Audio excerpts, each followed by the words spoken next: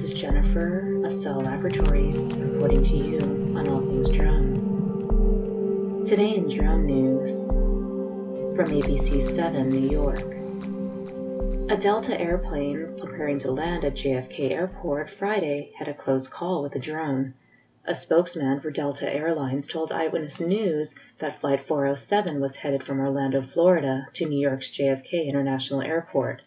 The crew reported an airborne object was near the plane as it made its approach to the runway.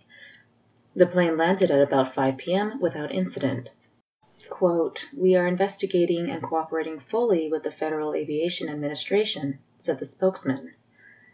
The FAA said the unmanned aircraft was seen off the right wing of the plane at 1,700 feet. The pilot did not take any evasive action. Sources told ABC News the drone was about 100 feet from the plane. Recorded radio traffic from liveatc.net captured the pilot's report. It begins. Tower. Delta 407. Cockpit.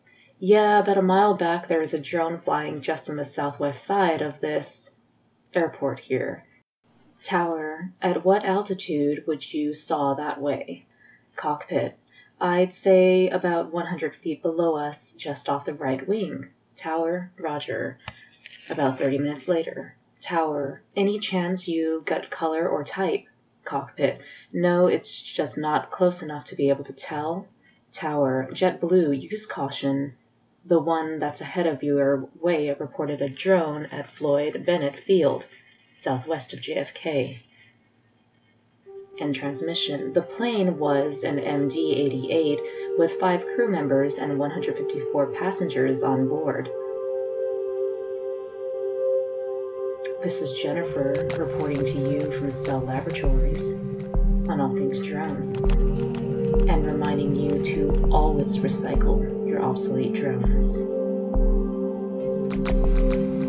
Visit cellunited.com.